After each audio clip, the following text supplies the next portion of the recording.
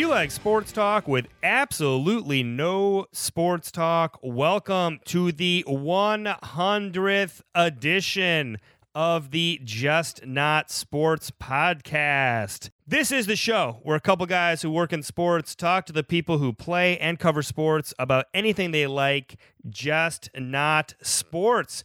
On today's milestone anniversary 100th episode, we are talking to an all-time sports legend, Green Bay Packers great BRETT Favre, all about his love of the outdoors. We're talking hunting mountain lions. We're talking biking 120 miles. We're talking bathing in streams and lakes and rivers when the power's out and the water's out after a hurricane.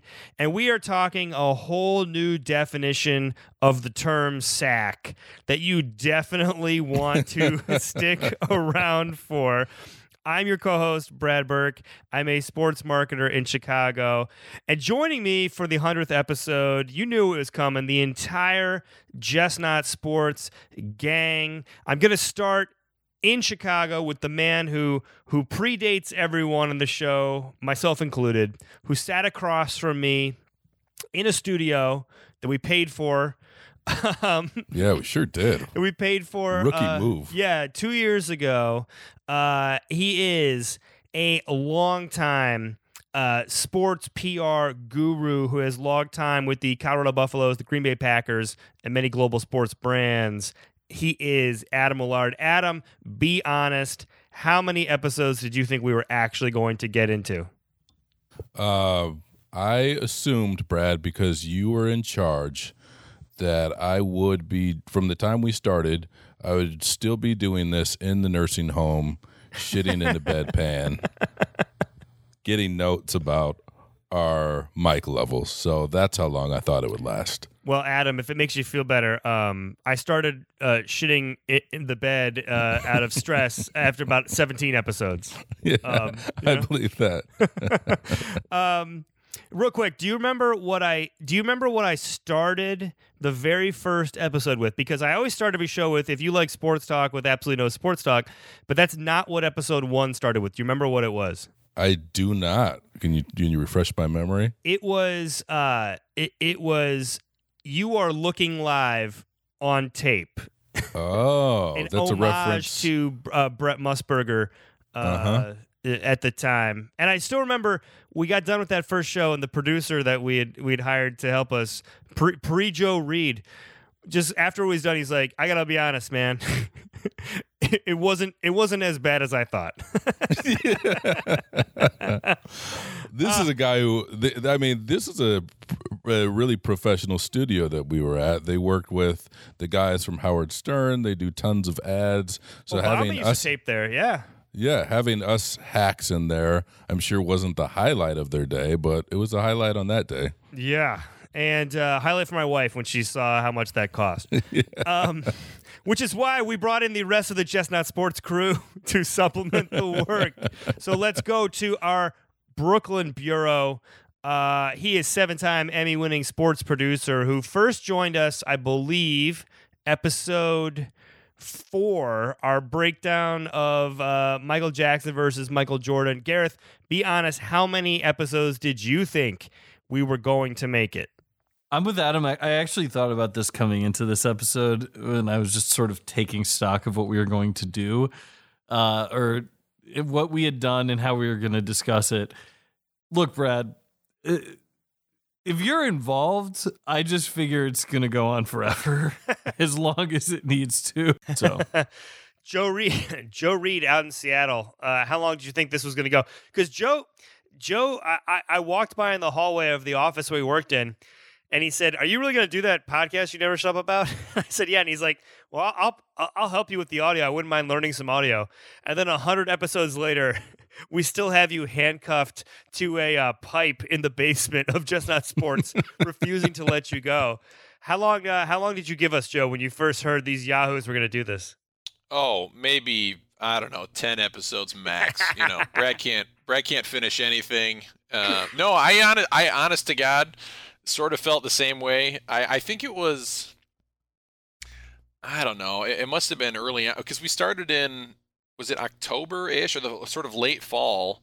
It was maybe the first time we talked about Clipboard Brad, the idea of like, all right, guys, we're gonna plan the next 4 weeks. We got to schedule our the way you had come up with like a 6th-week projection of what our holiday taping session was going to look like. I was like, Brad is going to have an answer for every possibility that comes our way, and there are going to be episodes until we die. I gave us 30 episodes. Adam, I can tell you when I thought this show was dead. It was episode 25. You and me, exhausted from work, sitting across from each other, interviewing long ago Chiefs kicker Nick Lowry about I forgot time about on that. Capitol Hill like 30 years ago. And I just remember being like, this is probably done. And then the very next week, this is a true story. The very next week, we put out More Than Mean, our harassment video, and that's when we started to get a lot more press and that kind of stuff. So, you never know, and who knows? Maybe we'll be done at episode next week when we break down the program. You know what I mean? I was going to say after the program, we're ending at 101. We'll go out with the bang though. But look, we got a great show. We got a great guest.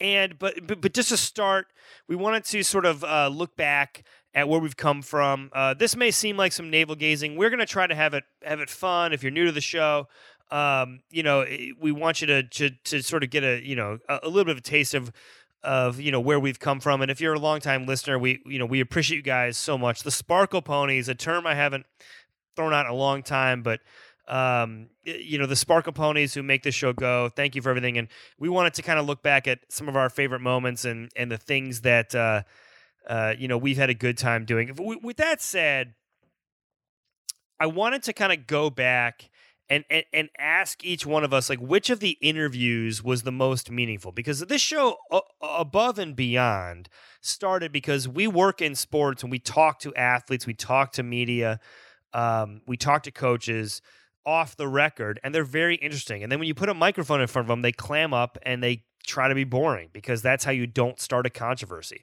And the whole reason we did this was to get people to open up and show their personality and give them a safe space to talk about whatever without having to worry about a gotcha question about something on First Take. So I wanted to ask you guys, like, what are your 2, 3, there's no set number, but what were the most meaningful interviews to you and why? Adam, since you and I were across from each other on episode 1, what were the interviews that stand out to you that were most meaningful to you personally? I'll give you a handful, and I'll kind of count down. So we're doing top 3, working backwards. I would say that tied for number 3 would be the Kevin Harlan episode. We tried to get him for a long time. He's one of my favorite. I think he's one of the nicest guys in sports. And we got him on to talk about his experience working on the video game NBA 2K. He said that he was going to put my name in the game next year, which was really exciting. And it's just kind of cool. I think, Brad, and Gareth as well, you guys know this working in sports, that it's a very small world and you tend to have contact with the same people, maybe not every year, but down the road. And that was the first time I had talked to Kevin in a long time, so that was very meaningful. So 3A and 3B, I really loved, Brad, I loved the interview you did with Sean Livingston. I thought it was very personal from his end and your end too. There was a genuine connection, and I think, of course, those make for the best interviews. We interview people about a lot of different topics. It's hard to be an expert on everything, and we really want to hear from them, but I really thought the exchange between you two was something special. So that's another one. I loved talking to Verne Lundquist. I think that was another example. When we talked about this show, we came from a PR standpoint of, well, we'll ask 15 to 20 minutes of these guys and see what we can get. And I think we discovered time and time again that when someone is really engaged in a topic, they'll go on forever. Yeah, don't misunderstand. I appreciate good acting because I was in Happy Gilmore. Don't. Oh, yeah. Let's go there. Yeah, you're opening up Pandora's box here.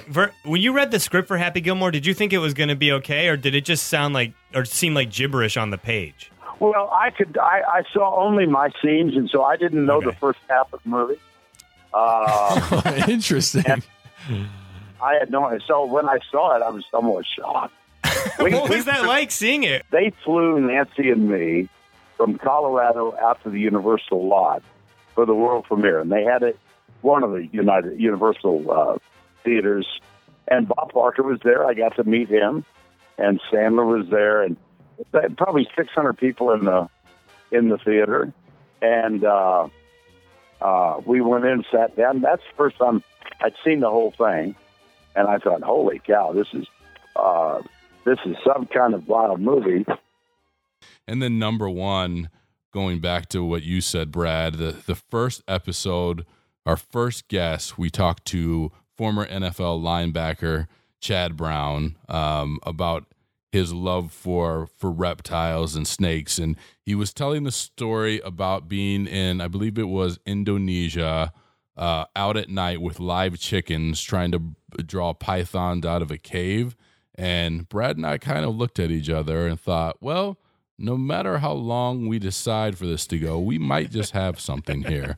And that was I just thought that was a really cool interview. He's also a Colorado Buffalo. So our first interview ever, we had no idea how it would go, but really fantastic. Oh, by the way, Adam, shame on you. Did you not mention Bill Bellamy talking about the Rock and Jock B-Ball Jam?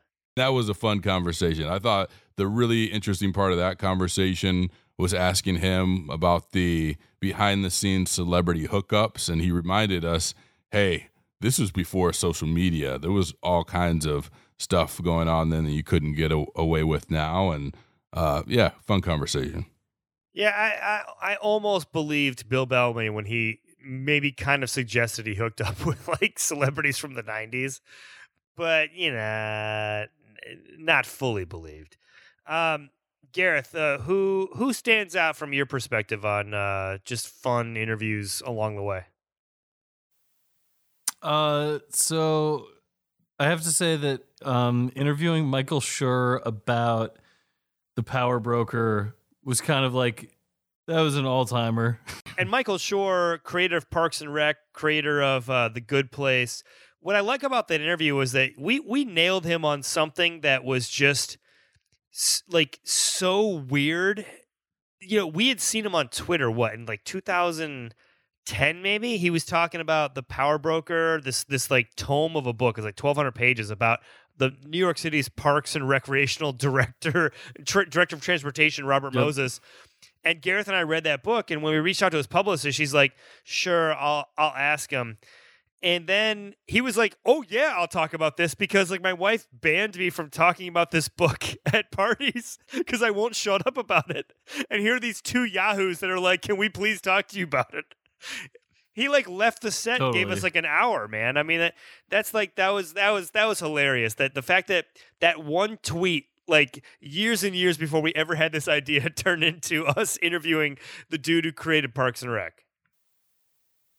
Well, and everything about that, like for me personally, was really cool. Like his manager went to my college and founded the improv group that was like a big part of my college experience, and we started emailing about that. He was on set doing Master of None at that as we talked to him. I was on set shooting a Thanksgiving tease that Bruce Campbell ended up voicing. I don't know. It was just, everything around that interview was very cool.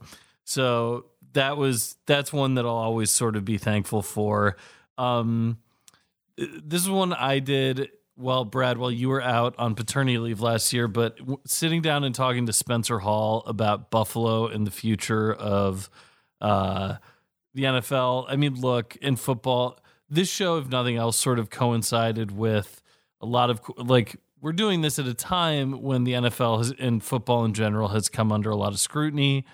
And, you know, like, in some ways, working on this show became our outlet from what can be like a very corporate grind of working in sports. So to have an outlet where for like 45 minutes, I could just engage one of my favorite writers who also loves football, but is talking about it in the sense of where is this sport going from here? And we could actually ask the questions we wanted to. It was the conversations I wanted to be having with the people I wanted to be having, and I'll forever be thankful for Just Not Sports creating the outlet to have those conversations, as much for us as for listeners and for our guests. But I have to say my number one interview is probably the hardest to listen to interview we've ever done, and that would be Ed Reed. Ed Reed. Ed Reed. I was going to say, it's Ed Reed. Oh, yeah. Ed Reed was in the back of a car with his son driving to like Chili's or something. It's like some Outback restaurant. Steakhouse. Outback Outback Steakhouse. I thought it was the Cheesecake Factory. Whatever it is, it's pretty much We'll have to go unlistenable. And the whole thing. Here, take a listen. Yeah, Game of Thrones is big in the Burke household too, or it was for a while. Who are you rooting for in that show? Who do you want to see on the Iron Throne, Ed? Oh man, I don't know, man. That's crazy, man. The Lannisters, like, they're not giving it up, dude. I don't know, man. You know, and what's my guy name? What's my guy name? It's gonna come to me. John? He's working the with guy. Jon Snow? He's working with Jon Snow is my dude too. I love his family. I can't believe how his family got, done with, man. That was just crazy. Ed, I'm not calling you out, man, but you got a lot of guys on the show. You're like, that's my guy, that's my guy. I feel like you're playing both sides. You're playing all the sides, man. I'm not, but it's like certain people. You didn't hear me name none of the Lannisters outside of Tyrant. That's cool. Yeah, you know what right. I'm saying? Brian, I like the Starks family. I do. Yeah, if you could get anything out of that, I don't know. But that was a fun conversation.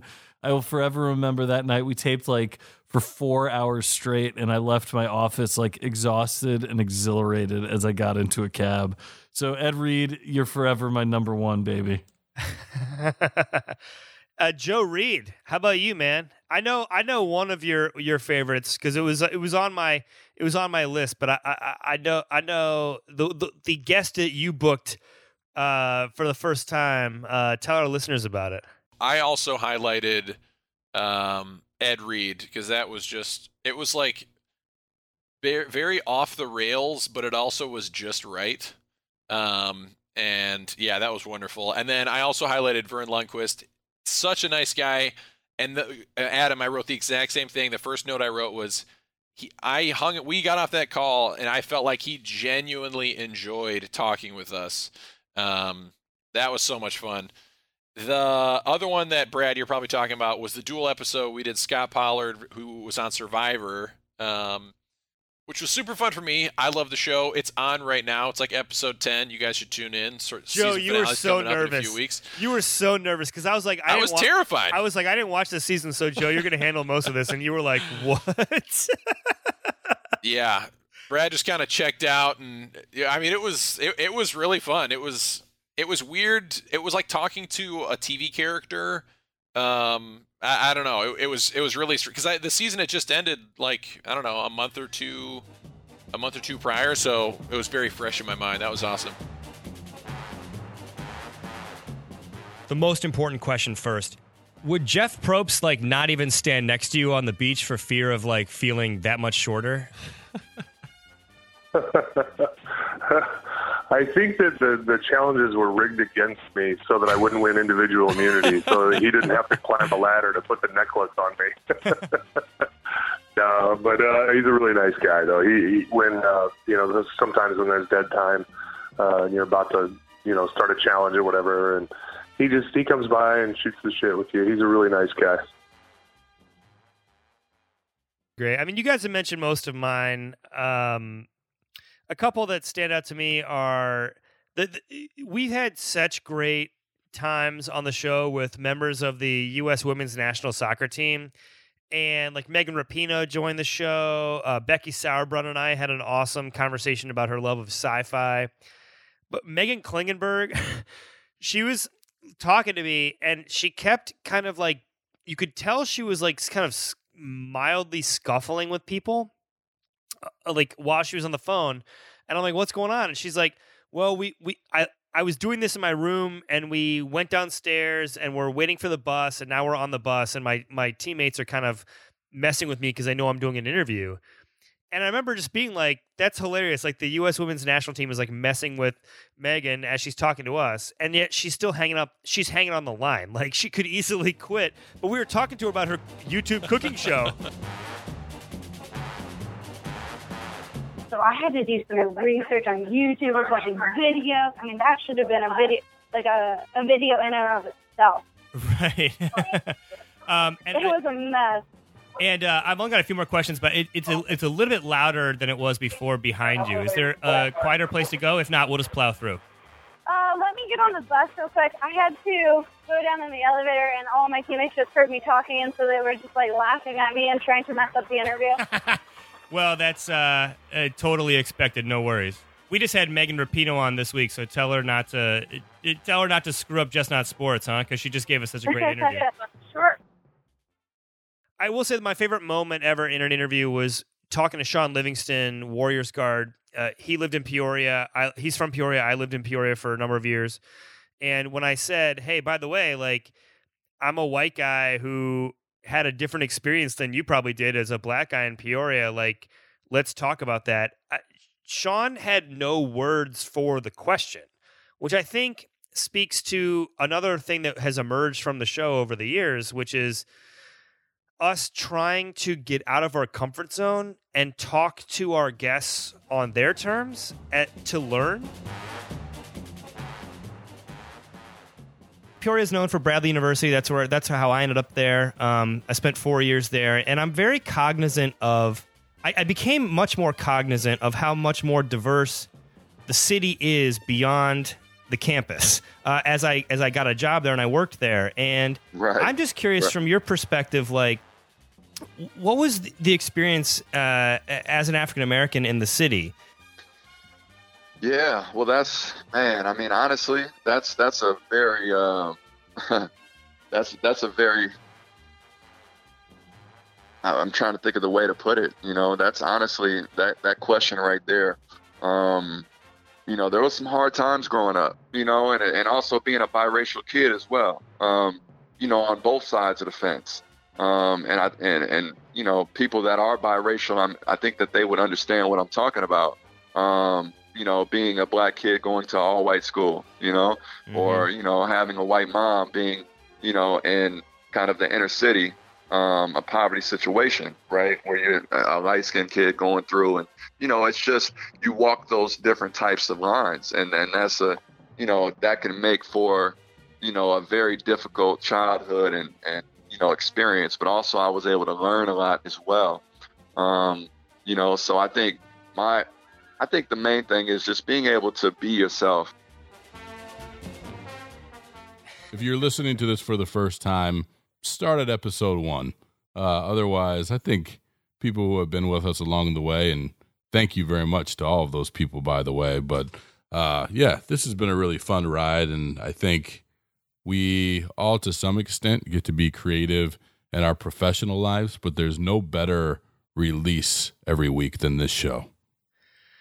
Well, you know, I mean, Joe Reed is still young. Maybe he's getting a few better releases than we are these days, but, you know, I digress. All right, let's talk about our favorite fights, debates, and banter, because the other thing we do on the show is break down what athletes do away from sports.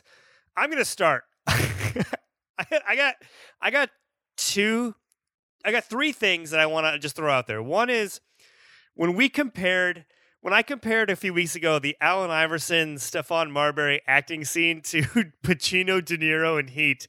Adam, I've never heard you erupt in laughter so much.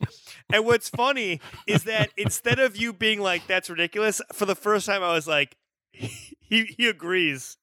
Like, he totally agrees. Yeah. Yeah. I want to jump to the most important scene in the movie, which is... Wait, which one? Oh, no, you'll know which one. It's what I would call the NBA version of Pacino versus De Niro in Heat. And that is the restaurant scene between Allen Iverson and Stefan, Yes. which is, guys, I can't even keep it together, which is, Joe Reed, keep rolling if you're alive, which is the single greatest bit of acting I've ever seen from any athlete ever. And I was so happy watching this because these fucking two guys nailed it. They nailed it. Yeah, they did. Adam, the saddest moment of the show ever, the saddest moment was you and me sitting across from each other in my office when I had to tell you that on Dame Lillard's first CD, I was underwhelmed, and you were like, oh, I think I know where this is going, and I'm pretty surprised because I like everything he Yeah, says. shocked. Brad is an athlete apologist, and I think the most frustrating conversation we've had was about Thunderstruck, which is an absolute piece of shit. Brad almost had me convinced that it was entertaining, but in retrospect, that is a horrible movie, and although I think Brad has since then he's balanced himself out a little bit. For a while, Brad was celebrating anytime an athlete rode the bus on their own, and I remember Brad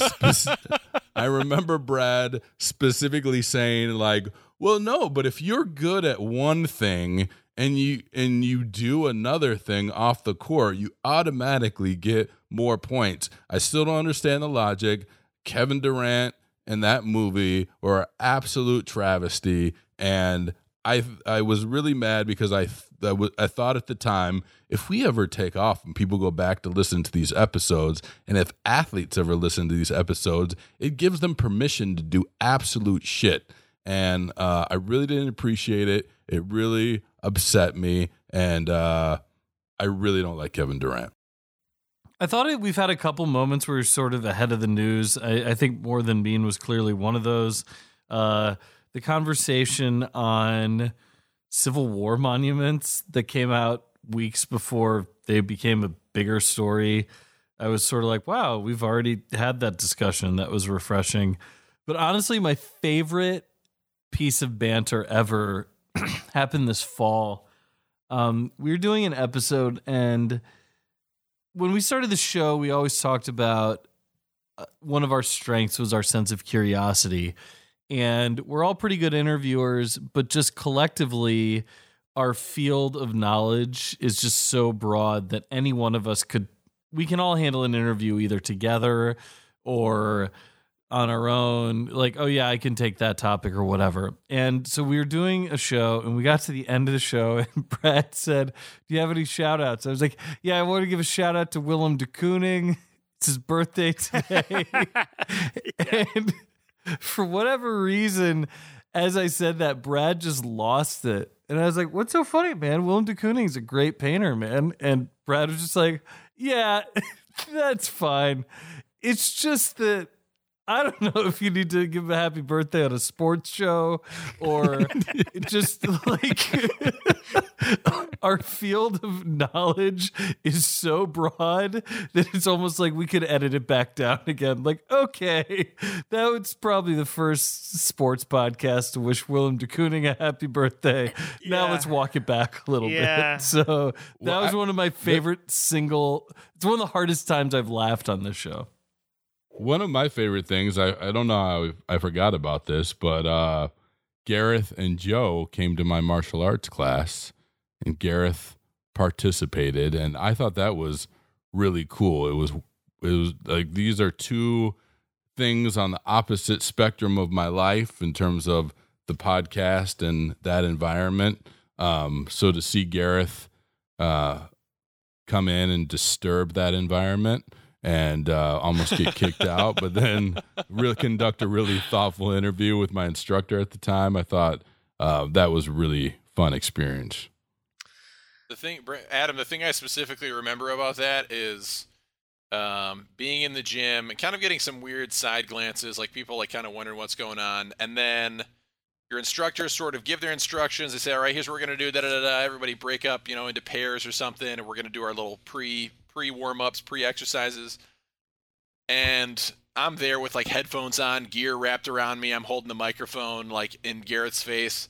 And he just decides to, like, walk on a treadmill for, like, 30 seconds, like, totally ignore all instruction.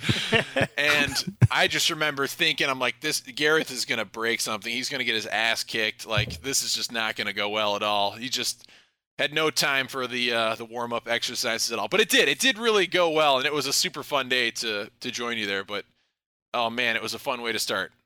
I remember specifically, I just had a baby. I hadn't slept in weeks, and Garrett's like, hey, man, check out what we did for our show. And I just remember going, what the fuck, guys? Like, I'm gone for 2 weeks. And, like, the show goes dark. Everyone takes the holidays off. And they come back and be like, yeah, Garrett's on a treadmill at this martial arts class. And I'm like, I want a business meeting right now. It's a dark time in my life. I was like, hey, Brad, good news. It only took us 3 weeks, but we did an infomercial for Adam's gym. So, Yeah. I was like, at least edit it and make it like an essay or something. And then no responses, like no emails back, no texts. I'm like, fuck everybody. Joe, all right, Joe, any memorable banter moments from you? I couldn't tell you what episode it was in, but we were talking about purchasing gifts. Like, it must have been a holiday one, I guess. And maybe that's why I'm thinking of it now coming up to Christmas. But we talked about purchasing gifts, and I had said something like, I am the type of person who loves a practical, functional gift. I love a gift that I can use. And I remember, correct me if I'm wrong, I remember you, like, scoffing at this idea, like, oh my God, ugh, no. And then something happened, we got interrupted, and we didn't come back to it. And so I'm curious what your perspective is now. Maybe we can settle this thing that's been in the back of my mind for like a year. What kind of gift do you like to get around the holiday season? Do you hate practical gifts, like functional, usable things? No. I mean, my mom used to give us like socks and stuff, so I'm all good. I mean, I do think the holidays are when you either get something you really, really need or you get something you really, really want. You just don't want to get something that doesn't fit either of those buckets. You know what I mean? Yep. Like how that makes sense. Maybe I'm just over remembering this. Joe, you're talking practical. You're talking to a dude who has ordered multiple obscure Bengals jerseys from eBay. So practical, not always. Dozens and dozens. That's true. The context clues have existed for a long time. I should have picked up on it. You're right, Adam. No, like seriously, guys. Like when Adam said he knows Eric Bieniemy, I was like, I have an Eric Bieniemy Bengals jersey. Can he autograph it? Like, I mean, it wasn't even I'll get one. It was like I've got it right here. Like, you just send this to him. Now hanging on my office wall. Okay. I don't even know who that person is. I want to throw these out there and see if you guys see if you guys agree. I wrote down what I consider to be each of our individual catchphrases from the show over the years. Hate where this is going. Mine will be, I will say this. I think I say I will say this a lot. I'm just going to throw that out there. Yeah, you do. Now that you're calling it out, you say that a lot. Hey, Joe, would you say 100% right? Because you say 100% every fucking time you open your mouth, bro. Oh, 100% I do that. 100%. So much, Joe, that absolutely. I made that one of my distractions recently where I said to Gareth, like, when did 100% take over? Because Joe Reed started saying it, and then I feel like everyone was saying it everywhere. Just go. It's just 100. It's just 100, man. You know. Adam, I'm not sure about you. The only thing I had was when I was with the Packers. Yeah. It's the number one thing that I'm made fun of for in the office because it makes me sound so old, and I use it to justify. I use it in every argument I have about like, well, we should have the athlete do that, and I'll say, well, I don't know if that's authentic. When I worked for the Packers, let me tell you about this obscure guy on our practice squad and why that may not apply. I think my other phrase is, and I've heard it at the beginning of every podcast, whenever we start with the introductions, I don't know what Brad is going to ask me. And usually the first thing out of my mouth is a long, and then into the answer. No, that's good. All right, Gareth, yours is clearly, I didn't watch it. With that in mind, I would like to, for the final time at our 100th episode, I would like to make this will be our last mention of my career as the manager of our 8th grade basketball team. No, never. That bit is being retired.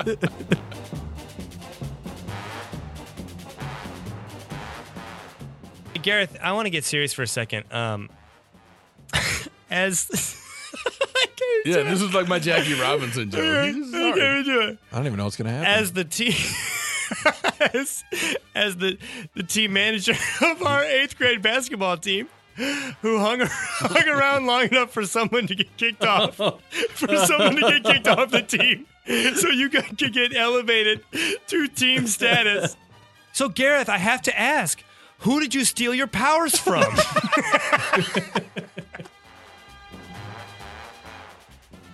We're done with that now. You've had ample opportunities in the first 100 episodes.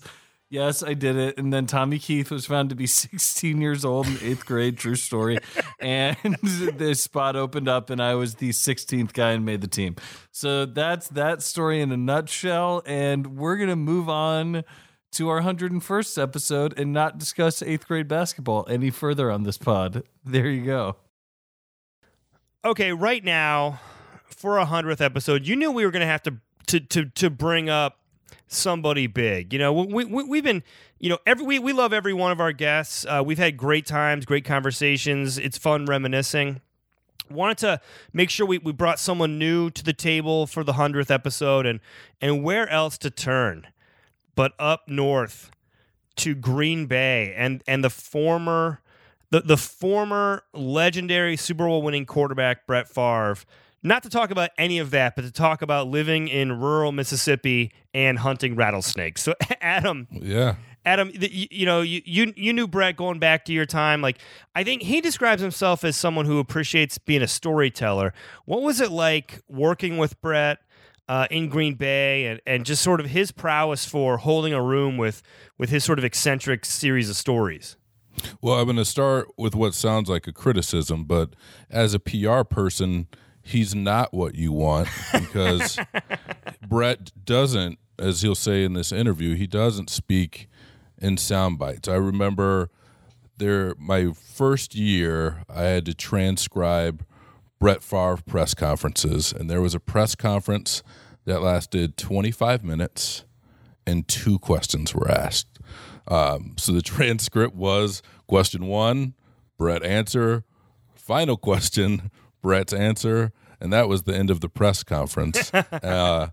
So as much as you taught the other guys to try to speak in sound bites, you just knew Brett was going to do it his way.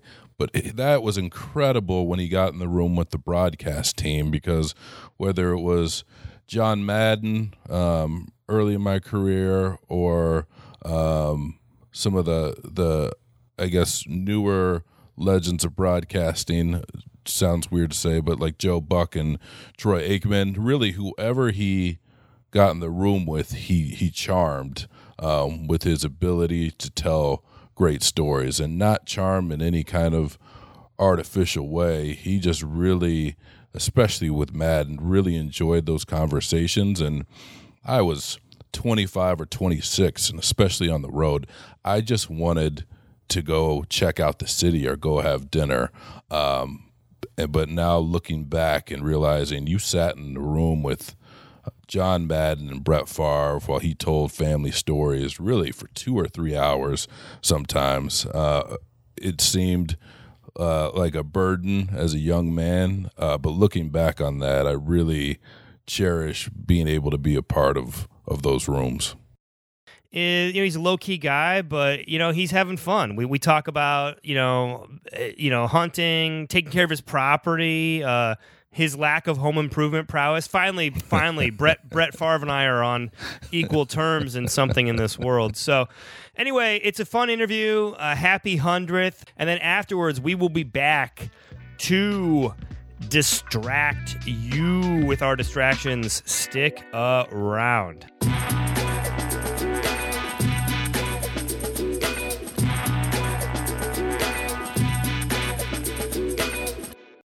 I think the thing I get asked most about is what is Brett Favre up to these days? So we know a lot of guys go into the broadcast booth, and you've done some broadcasting. Some guys go into the front office, and you haven't done either of those things yet. So what keeps your days busy?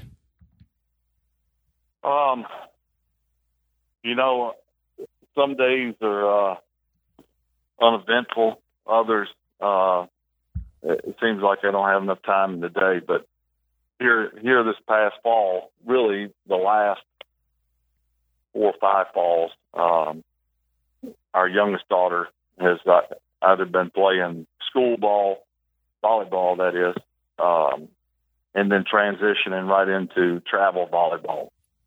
And for parents who have had kids that played travel, they'll know what I'm talking about. I mean, it's a full-time job, but one of the perks of retirement is I was able to make every game and virtually every practice, especially travel practices. Me and Deanna, we look forward to driving her, and it was a sad day when travel was over. And this fall, she played her in her first year of college, so it was busy. We traveled. We actually had a 2-game swing in Wisconsin. We played University of Wisconsin. We played Marquette and Wisconsin, and that was a great experience. But that kept us mostly, full tilt. And now it's kind of died down a little bit. There's a little lull, and so I've been doing a little hunting. Me and my brother and my brother-in-law and a couple of other buddies, we since I retired, we kind of do 2 or 3 trips together. We went to Colorado and Kansas and Illinois, and that's more about just getting away and enjoying the outdoors together than anything. Brett, anyone ever convince you to play fantasy football? Are you involved with? You know what? My first 2 years out of retirement, I played, and I'll back up. My last few years of playing, my entire family, my wife, brother-in-law, sister-in-law, mother-in-law, friends that we've known forever, friends that we've accrued throughout my playing days, all played fantasy football. And in fact, when I was playing, it's, hey, you think you're going to throw to Driver more today than Greg Jennings? Or do you think you're going to throw to Sidney Rice? Or is there Adrian going to get a bulk of the carries? And every time I told them what I thought, the opposite would happen, because you never know.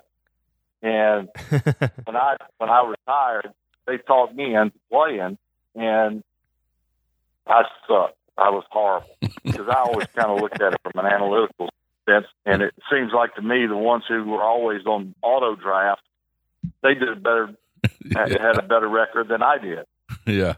So there's there is some thinking that goes into it, a little bit of strategy, but at the end of the day, it wasn't my cup of tea, because my strategy didn't work. So I don't play. Yeah, I don't blame you, Brett. I just got booted out of my fantasy playoffs 2 weeks ago, and then this week in the what would have been the championship game, my running back ran for like 50 points. So there's no rhyme or reason to it, man. I don't blame you for moving on from it. Stressful because you always had to set your team. Something will happen. Someone, was not going to play at the last second, and you're out doing something, and so. Yeah, it was too stressful. That's one of the reasons I retired. So let's talk about the outdoors a little bit. I got a bunch of questions for you here. I mean, we specialize in what gets people away, athletes like yourself, sports figures, away from the grind of sports. What are their passions? I think most of your fans know about your passion for the outdoors, whether it's hunting, whether it's taking care of your land. I guess the first question I really wanted to ask you was, what role did spending time outside play both in your professional career as a way to get away, but now in retirement as giving you clear sense of purpose and lots of things to do that you're passionate about in retirement? Well, I'll back up to when I was a kid, and growing up with two brothers and a sister, we grew up, I would say at the time, a very rural area. And it's grown a lot, like a lot of places now, and it's not the same. But I didn't realize what neighbors, what that was like, having neighbors, someone you could walk next door and visit with, or go outside and play ball with other kids from the neighborhood. We didn't have that. So I'm not saying that's good. I'm not saying it's bad. It's just the way it was, just like kids who grow up in the city. But for us, you learn to manufacture, different things. We built a full court. I say full court. It was the dimensions were not close, but it had two goals. We made it out of pine trees and plywood, and we played full court basketball. When we got hit by a hurricane and our power was out for a week, we bathed out in the river. We would take a bar of soap. We lived right on the river. You could go out there in an inner tube and bathe. It was a different way of life. And when you're growing up, you don't really appreciate what you have or the environment you grew up in. How things were until later on in life. And I'm not that I'm that old, but I'm 48 years old, and have pretty much seen and done just about everything. And have a lot of good, a lot of bad, a lot of adversity. But at the end of the day, I appreciate more my upbringing. There's not a day goes by that I don't think about those days. And when I'm outside, which is every single day, if I had my pick, I would be outside of my property every day doing something. Some days it's worthwhile, or other days that's not. But at least I'm outside doing something. And so I don't think I appreciated it that much when I was growing up as a kid. It was just when Dad would tell us we had to get a rake, or we had to cut grass, or we had to pick up leaves, or we had to, I would say to myself, like most kids, when I get older, I'm never doing this. But I find myself doing a lot of the same things, and really appreciating when I look back at the end of the day.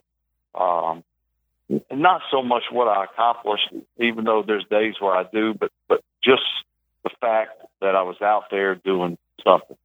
And so, going on hunts and things like that, again, it's more about experience in the outdoors and kind of resetting, the mind, if you will, because, I love football. It meant a great deal to me and my family, and always will. Extremely grateful for what it has been able to provide for me and my family. But, also there was a great deal of privacy that was taken away. That's kind of goes with the job. So being able to kind of get back to reality, if you will, and doing it outdoors the way I did as a kid is really refreshing. Brett, I don't know if you remember, but my dad grew up in Hattiesburg as well, and he still is a self-described country boy, and one of the reasons he moved to Colorado, where I'm from, is to discover a new level of outdoors and the hunting and fishing that were available there. Now that you have the time and the means, you mentioned that you've done some traveling. Are there some favorite spots or some favorite hunts that you've been on around the country? Yeah, there really are. Colorado is one of the most beautiful places you can ever go to, and obviously that. If you would have told me, now growing up in South Mississippi, we never got snow. I mean, and I say that we got 9 inches a week and a half ago that actually stuck for 2 days, which is incredible. Because we one time in my 48 years that I ever remember building a snowman in Mississippi, and I was probably 5. And so obviously snow skiing or winter outdoor stuff was an afterthought for us. We wished it would be snowy on Christmas Day, yet it'd be 85 degrees.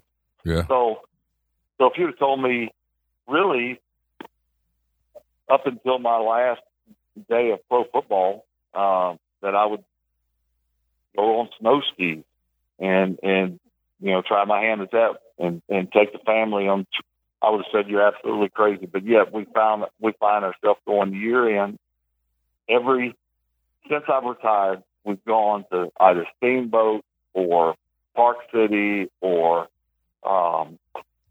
Yellowstone Club in Big Sky. We've taken trips to Yellowstone Park. We've gone to Glacier. We went to see the redwoods out in California. This past summer, we were in Seattle for 2 days, and then we drove up to Vancouver, spent 2 days in Vancouver, and then we drove up to Whistler, Canada, and spent 4 days there. And we hiked. We went mountain biking. We and it's been incredible. It really has. And I try to encourage people down here who were much like me. We're not travelers necessarily, and so you really don't know what you're missing. And when you go to Colorado and it's snowing in June, or like we went on an elk hunt early September, and it's snowing on us at 8,500 feet.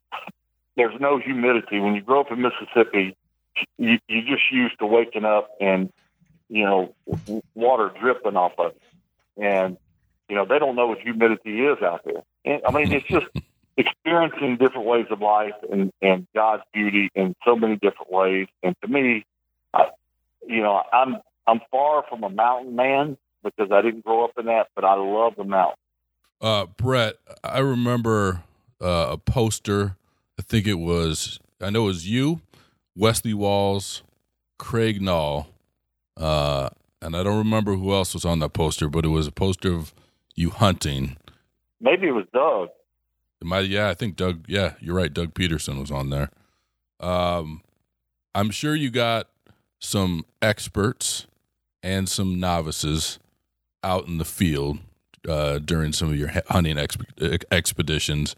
Do you have a teammate who was the best hunter, and if you want to call them out, the worst hunter as well?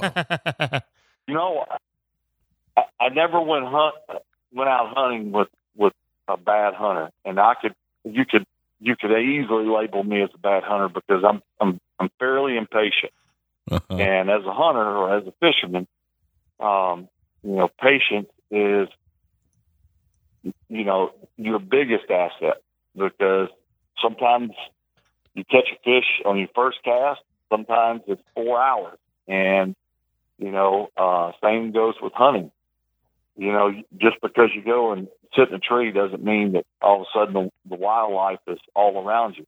And so that's, to me, that's one of the things I love about. I'm not a fisherman, in spite of what people may think, but I do like to hunt, and I think for me, I found that the older I get, the more I look at hunting in a different way, and it's not so much about taking an animal, although that happens from time to time.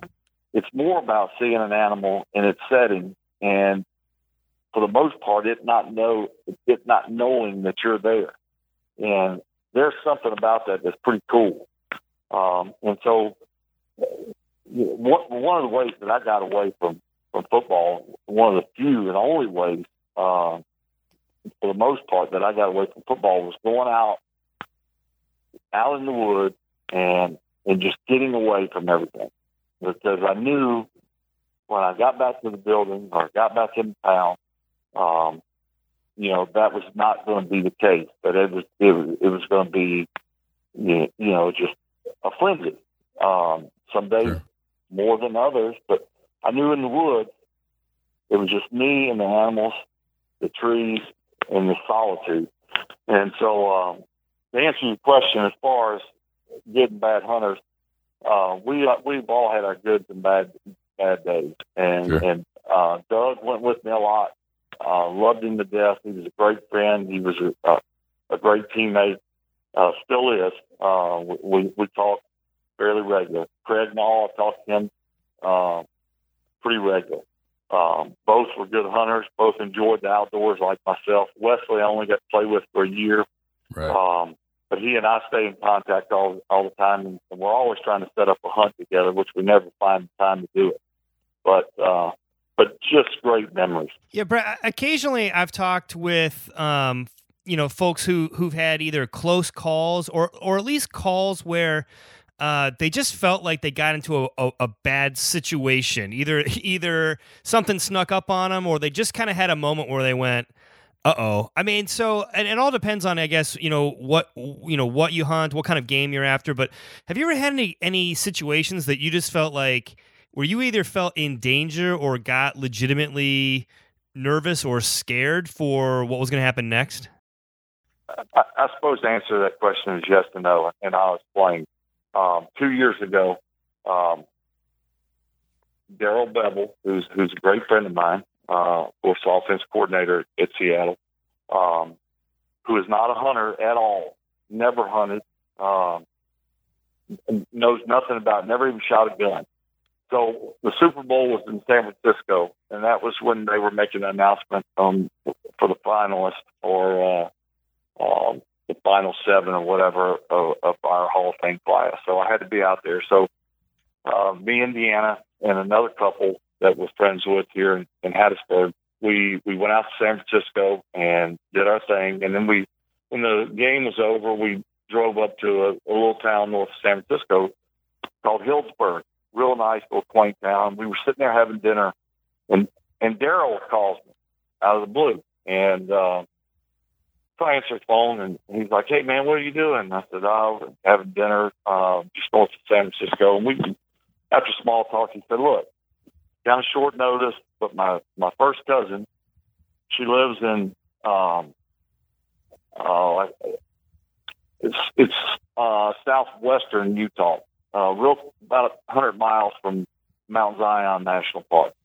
And so he said her husband has some extra mountain lion tags, and wants to know if we want to come hunting. And I said, "Well, when?" He said, first week in March."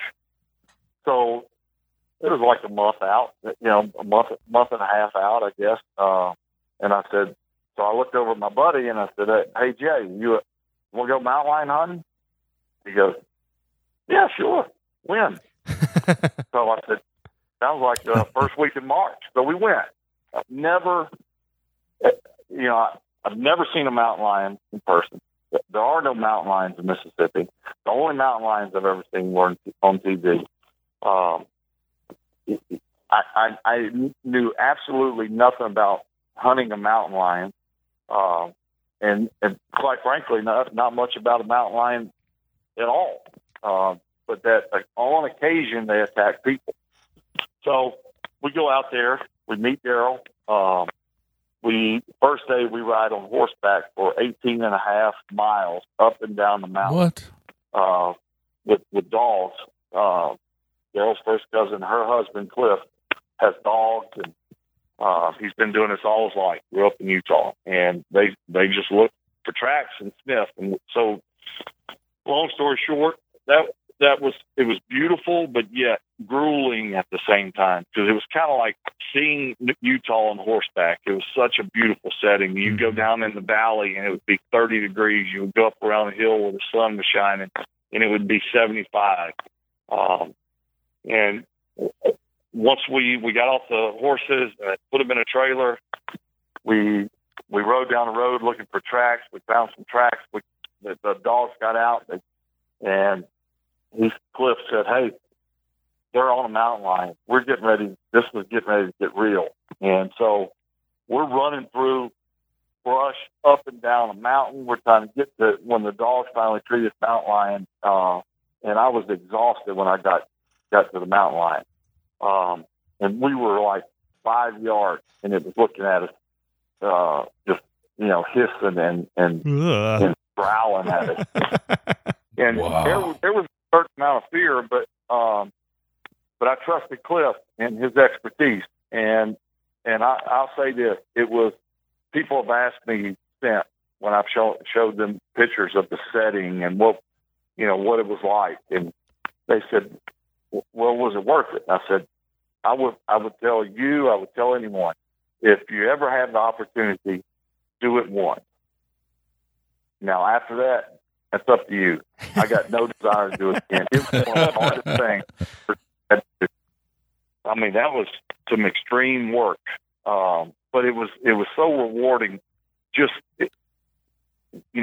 really the journey of it. I mean, it was beautiful but tough at the same time.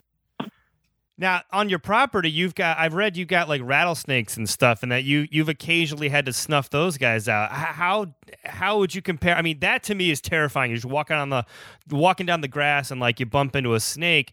Is there any art to catching and/or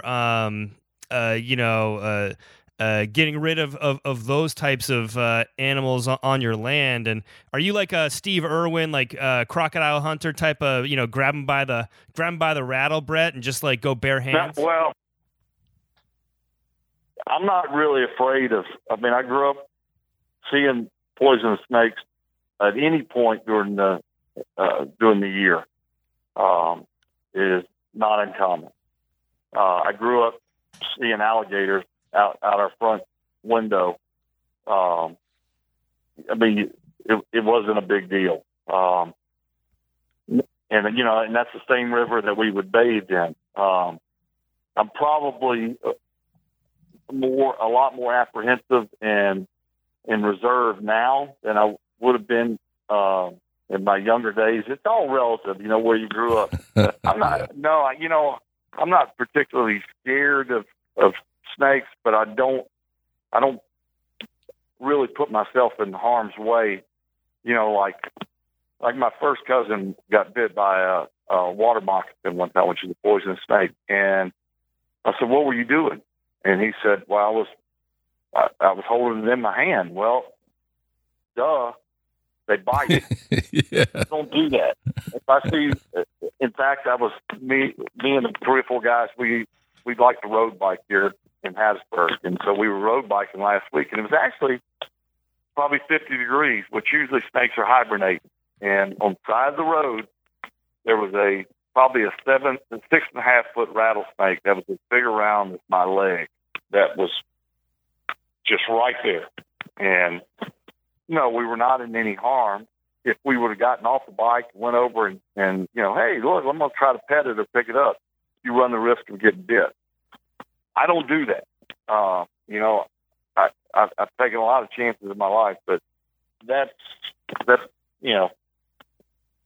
I'm not doing that. So it's knowing your limitations, knowing an animal's limitations. If I go, bathing in a swamp in the middle of the summer, there's always a good chance you can get snake bit or come across an alligator. So I usually don't do that anymore. Brett, you talked about. I've heard you talk about your land a lot, and the time you take to not just pay someone to tend to it, but you're actually out there working on your land and various projects, and you buy new equipment. When did you first acquire the land that you live on now, and what's your maintenance process like? Oh, we bought this in 1999. There is 465 acres that we didn't have a number necessarily in mind. We just wanted a little privacy. That could have been 10 acres. It could have been 100. It could have, ultimately turned out to be 465. But the reason for that was we looked at a lot of different pieces of land. We looked at some off the highway, on the highway, close to subdivisions, far from subdivisions, higher price, lower price, and this one just turned out to be the best one. Now, of the 465, what do we actually manicure or take care of? Probably not near, that amount. And I don't know the exact number, but so I don't do it all myself. I mean, there's no way I can cut all the grass and weed eat and spray and do all the things that have to be done. And at times it's overwhelming because anytime you have stuff breaks. And it always seems to break, or a leak in a house. It always seems to happen at the wrong time. There's never a good time or a right time for things to go. Sprinklers never go down when you're not using them. It's when you really need them when they break. In fact, got a leak in our ceiling now. I was up on the roof earlier today trying to put some tarp over it. We're expecting like 5 or 6 days straight of rain. So it's like they were saying, when it rains, it pours.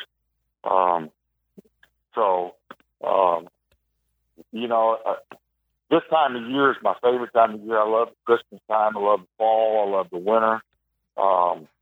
And I've always loved that. I love it more now because there's not near the maintenance that is required. At this time of year, grass is not growing. Stuff in general is not growing.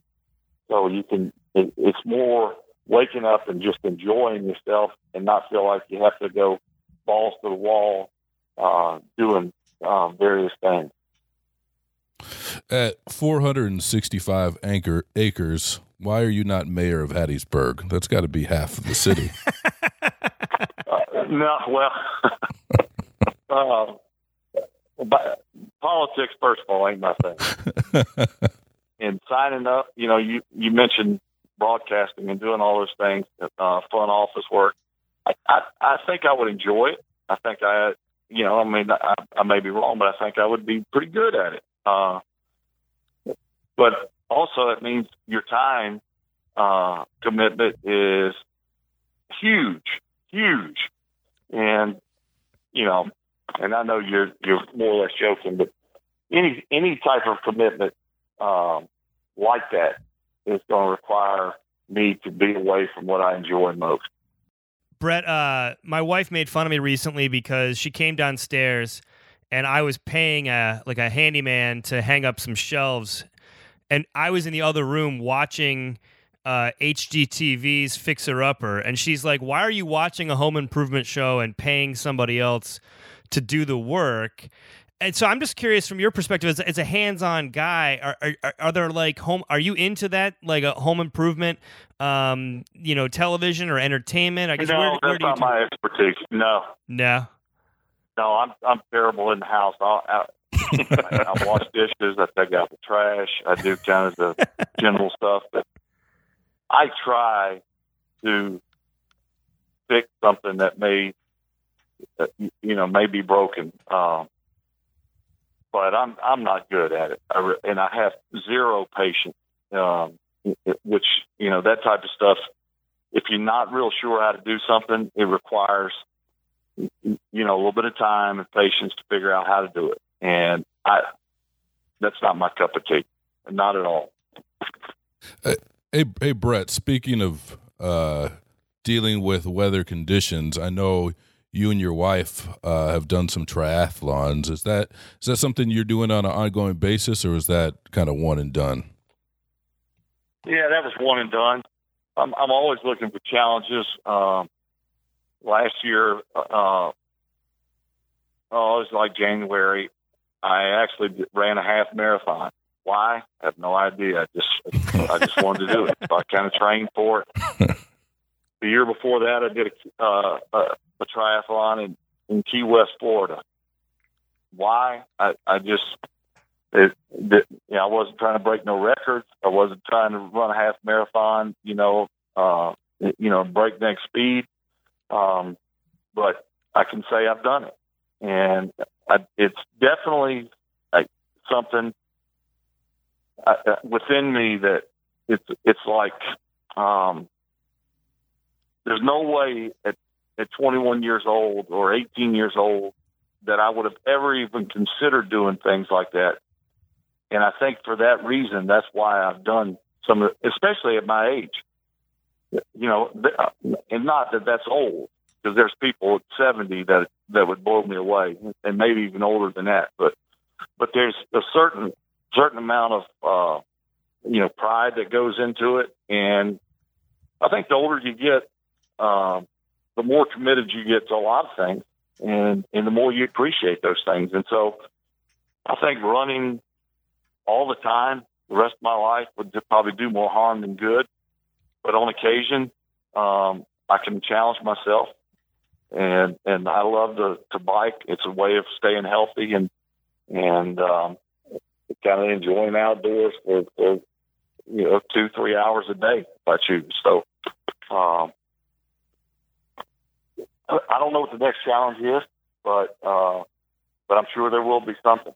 No plans, to race the Tour de France or anything like that. There are a lot of challenges that the general population can do, and there's one in Colorado. I think something bypass where you go 120 miles and half of it is going straight up the mountain.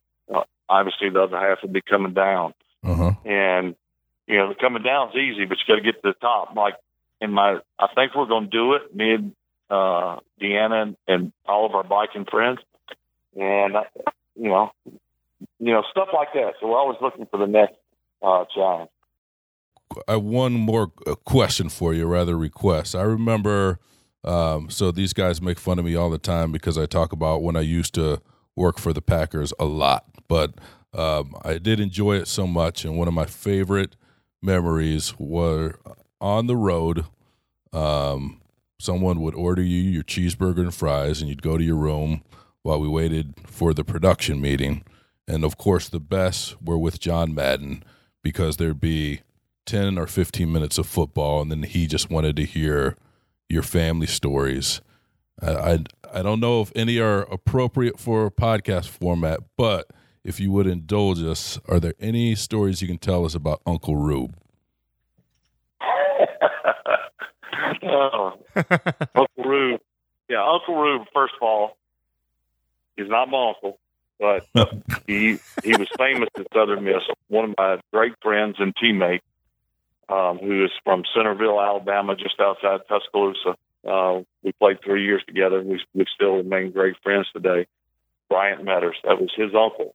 And he was famous for, let's just say Reggie White was famous for his sacks.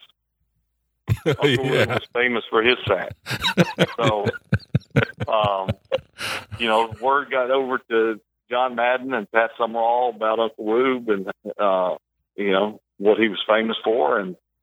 And so it seemed like, and you were in a lot of those meetings, that was what we ended up talking mostly about was Uncle Rube. And, was he still hanging around? No pun intended.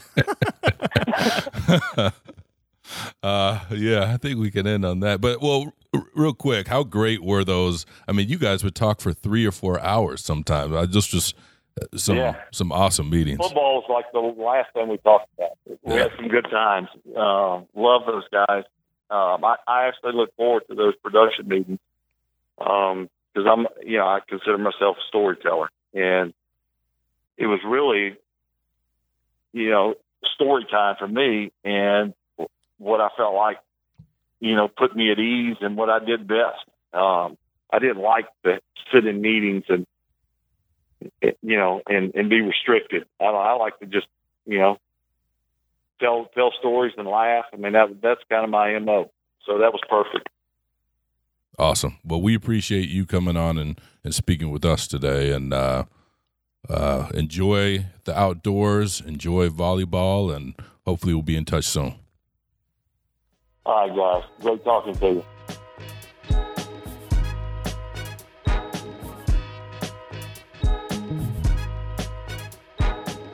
And we are back in the sports world. Athletes, coaches, media, they're always told, when you're interesting, stop being interesting, go back, break down game film, don't be a distraction. Well, on this show, we know life is work and the things that distract us from work, so we celebrate what's distracting us. And right now, because it's episode 100, we're going to go back and give you our individual choice. And no honorable mentions, just one episode of Just Not Sports that we think you should listen to get distracted. So what is your distraction, Just Not Sports? All right. I'm going to break the rule. I'm going to episode 66. You should listen to Brian Curtis and Brad talk about Jurassic Park. That was an exceptional interview. Episode 61, Mike Tunison at Xmasape on Twitter. Merry Christmas, Xmasape. He is a writer. He is my favorite voice in sports Twitter. I think he's the funniest person live tweeting games at Xmasape. Check him out. In his spare time when he's not writing, he is a moving guy, and he breaks down moving. So those are my two. Episode 61, episode 66. Nice. All right, Adam, how about you? I think it's really interesting. Of course, we try not to talk about it too much, but guys, we won a Peabody this past year for our More Than Mean project. And when we made the video, I think we thought it was important. We had no idea that it would make the impact or get the attention that it did. So I will go 2 episodes, which are episode 26, where we talked to Julie DeCaro right after we shot the video. And then episode 27 was kind of the immediate aftermath of the video blowing up. It's something I went back and listened to recently because you kind of lose touch with, I think we probably talked more eloquently about Trump being elected than we did those, the post More Than Mean blowing up episode, because I think we were all in a state of shock about what was happening. It felt really surreal, and going back and listening to that and the emotions involved, I thought was really cool. Yeah, I remember the two that I'm sort of circling the drain on that stick out to me. One is Chris Cluey's second appearance on the show, which is episode 36, when he comes back and he talks about World of Warcraft. I love the idea of, I think he was our first and only repeat guest. Him coming back, it felt like, oh, hey, our friend Chris is back. I liked that. I thought it was a great conversation, and also a really good example of, it felt like a really good synthesized example of what we're all about. An athlete who is so passionate and excited about this thing, and maybe it's like the geeky nerddom fandom element to like World of Warcraft and how he's involved in it, but I just remember loving hearing him talk about it, and also loving all of us having no idea basically what he's talking about. Brad, to what you talked about recently about like, so much of our conversations are about learning as much as they are about sort of conversing and talking, and if we can listen more. I remember that being a really good example of that. Other one I will mention, is Jonah Carey, episode 16. Brad, you and him geeking out over Simpsons was just awesome and super fun to listen to. So those would be my two. Those are all great, and there's a bunch of guests that we've mentioned who on the start of this 100th episode retrospective that I think are fun. I'm going to point to some of the other sides of this show, which is I think what we do aggressively is explore the darker sides of the athletic experience, especially from a mental health perspective. So I don't have the numbers in front of me.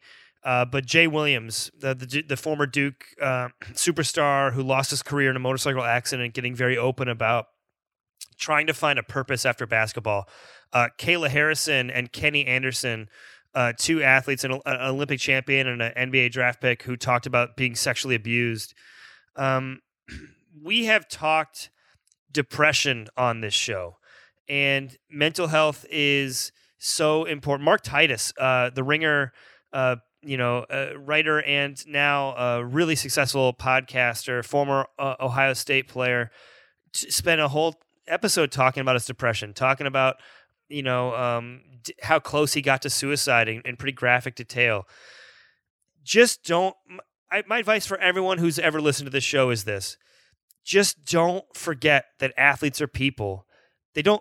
I've worked in rooms in the NBA. I've been around. I've been in a room where everyone is 6'10", and you feel like these aren't people. No one even sees me. They don't even look down. They must be in a different plane of existence, and they are not. Everybody in sports is a human being, and you can get frustrated with them when they drop the pass, but don't ever lose sight of the fact of them carrying a bad day at the office home the same way we do, or them dealing with bullshit at home and having to go to the office and try to plow through a day. They make millions of dollars in some cases, and in some cases they don't. But that's not their fault. What they make is not their fault. We're all just trying to get by. I'm reminded of somebody who's wrestled with all these same things, and he came out on top as a champion. I think they even built a statue about him. Just do what Starberry would do. It's all right, man. Just do what Starberry would do. So Stephon Marbury was our second ever Twitter follower behind Louis the Hammer DeCosmo, PR superstar. And I DM'd Starberry and was like, come on for our 100th episode. A real crickets on that one, guys. We've tweeted at him. We've got at him every way we can, and he hasn't agreed to do it yet, but you never know. I legit slipped into Stephon Marbury's DMs, guys, for this show. All right? So, I'll do anything. All right, that is our 100th show. Any shout-outs, guys? I'm going to shout out all of our guests, all the publicists who made it happen. Sarah Spain, Julie DeCaro, Charles Tillman, Greg Jennings from our video projects. Joe Reed, any shout-outs? I would say shout-out to anyone who is struggling and overcoming the obstacles in making something creative, because you never know, they might blow up and hit 100 episodes and keep going on and on. So shout out to the makers out there. Hey Joe, when you say blown up, you mean make no money, right? That is exactly. Still never made a dime on Just Not Sports. Yeah, I think shout out to the folks who have listened and gave us feedback, both people we know, the Sparkle Ponies, and people who we've met. Yeah, people we've met along the way. So, people who you've encountered. Obviously, our families have listened to a couple episodes, but there are those people who listen every week. So, people like Drew, Polly, who are buddies of mine, and then new friends like Johnny from Idaho, who texts us and gives us feedback and sends in questions. It's sometimes you do the show and you wonder if it's going out and no one has heard that particular episode. So it's nice to get that feedback. And I think if there are things you would like to hear, if there are ways you think we can improve the dynamic of our show, we love all of that. So keep it coming. And of course, as usual, I'd like to give a shout out to my boy Uzi, Def Jeff, Lil Swanee, Meech, Ron Mack, and my other cousin Ron. I'm glad you said that because that reminded me. Def Jeff is a 2-time guest on Just Not Sports. Thank you. Oh yeah. Forgot about that. And in the immortal words of Shaquille O'Neal, our nation's finest poet, booty rappers. Stay booty. Stay booty. Stay booty. Stay booty.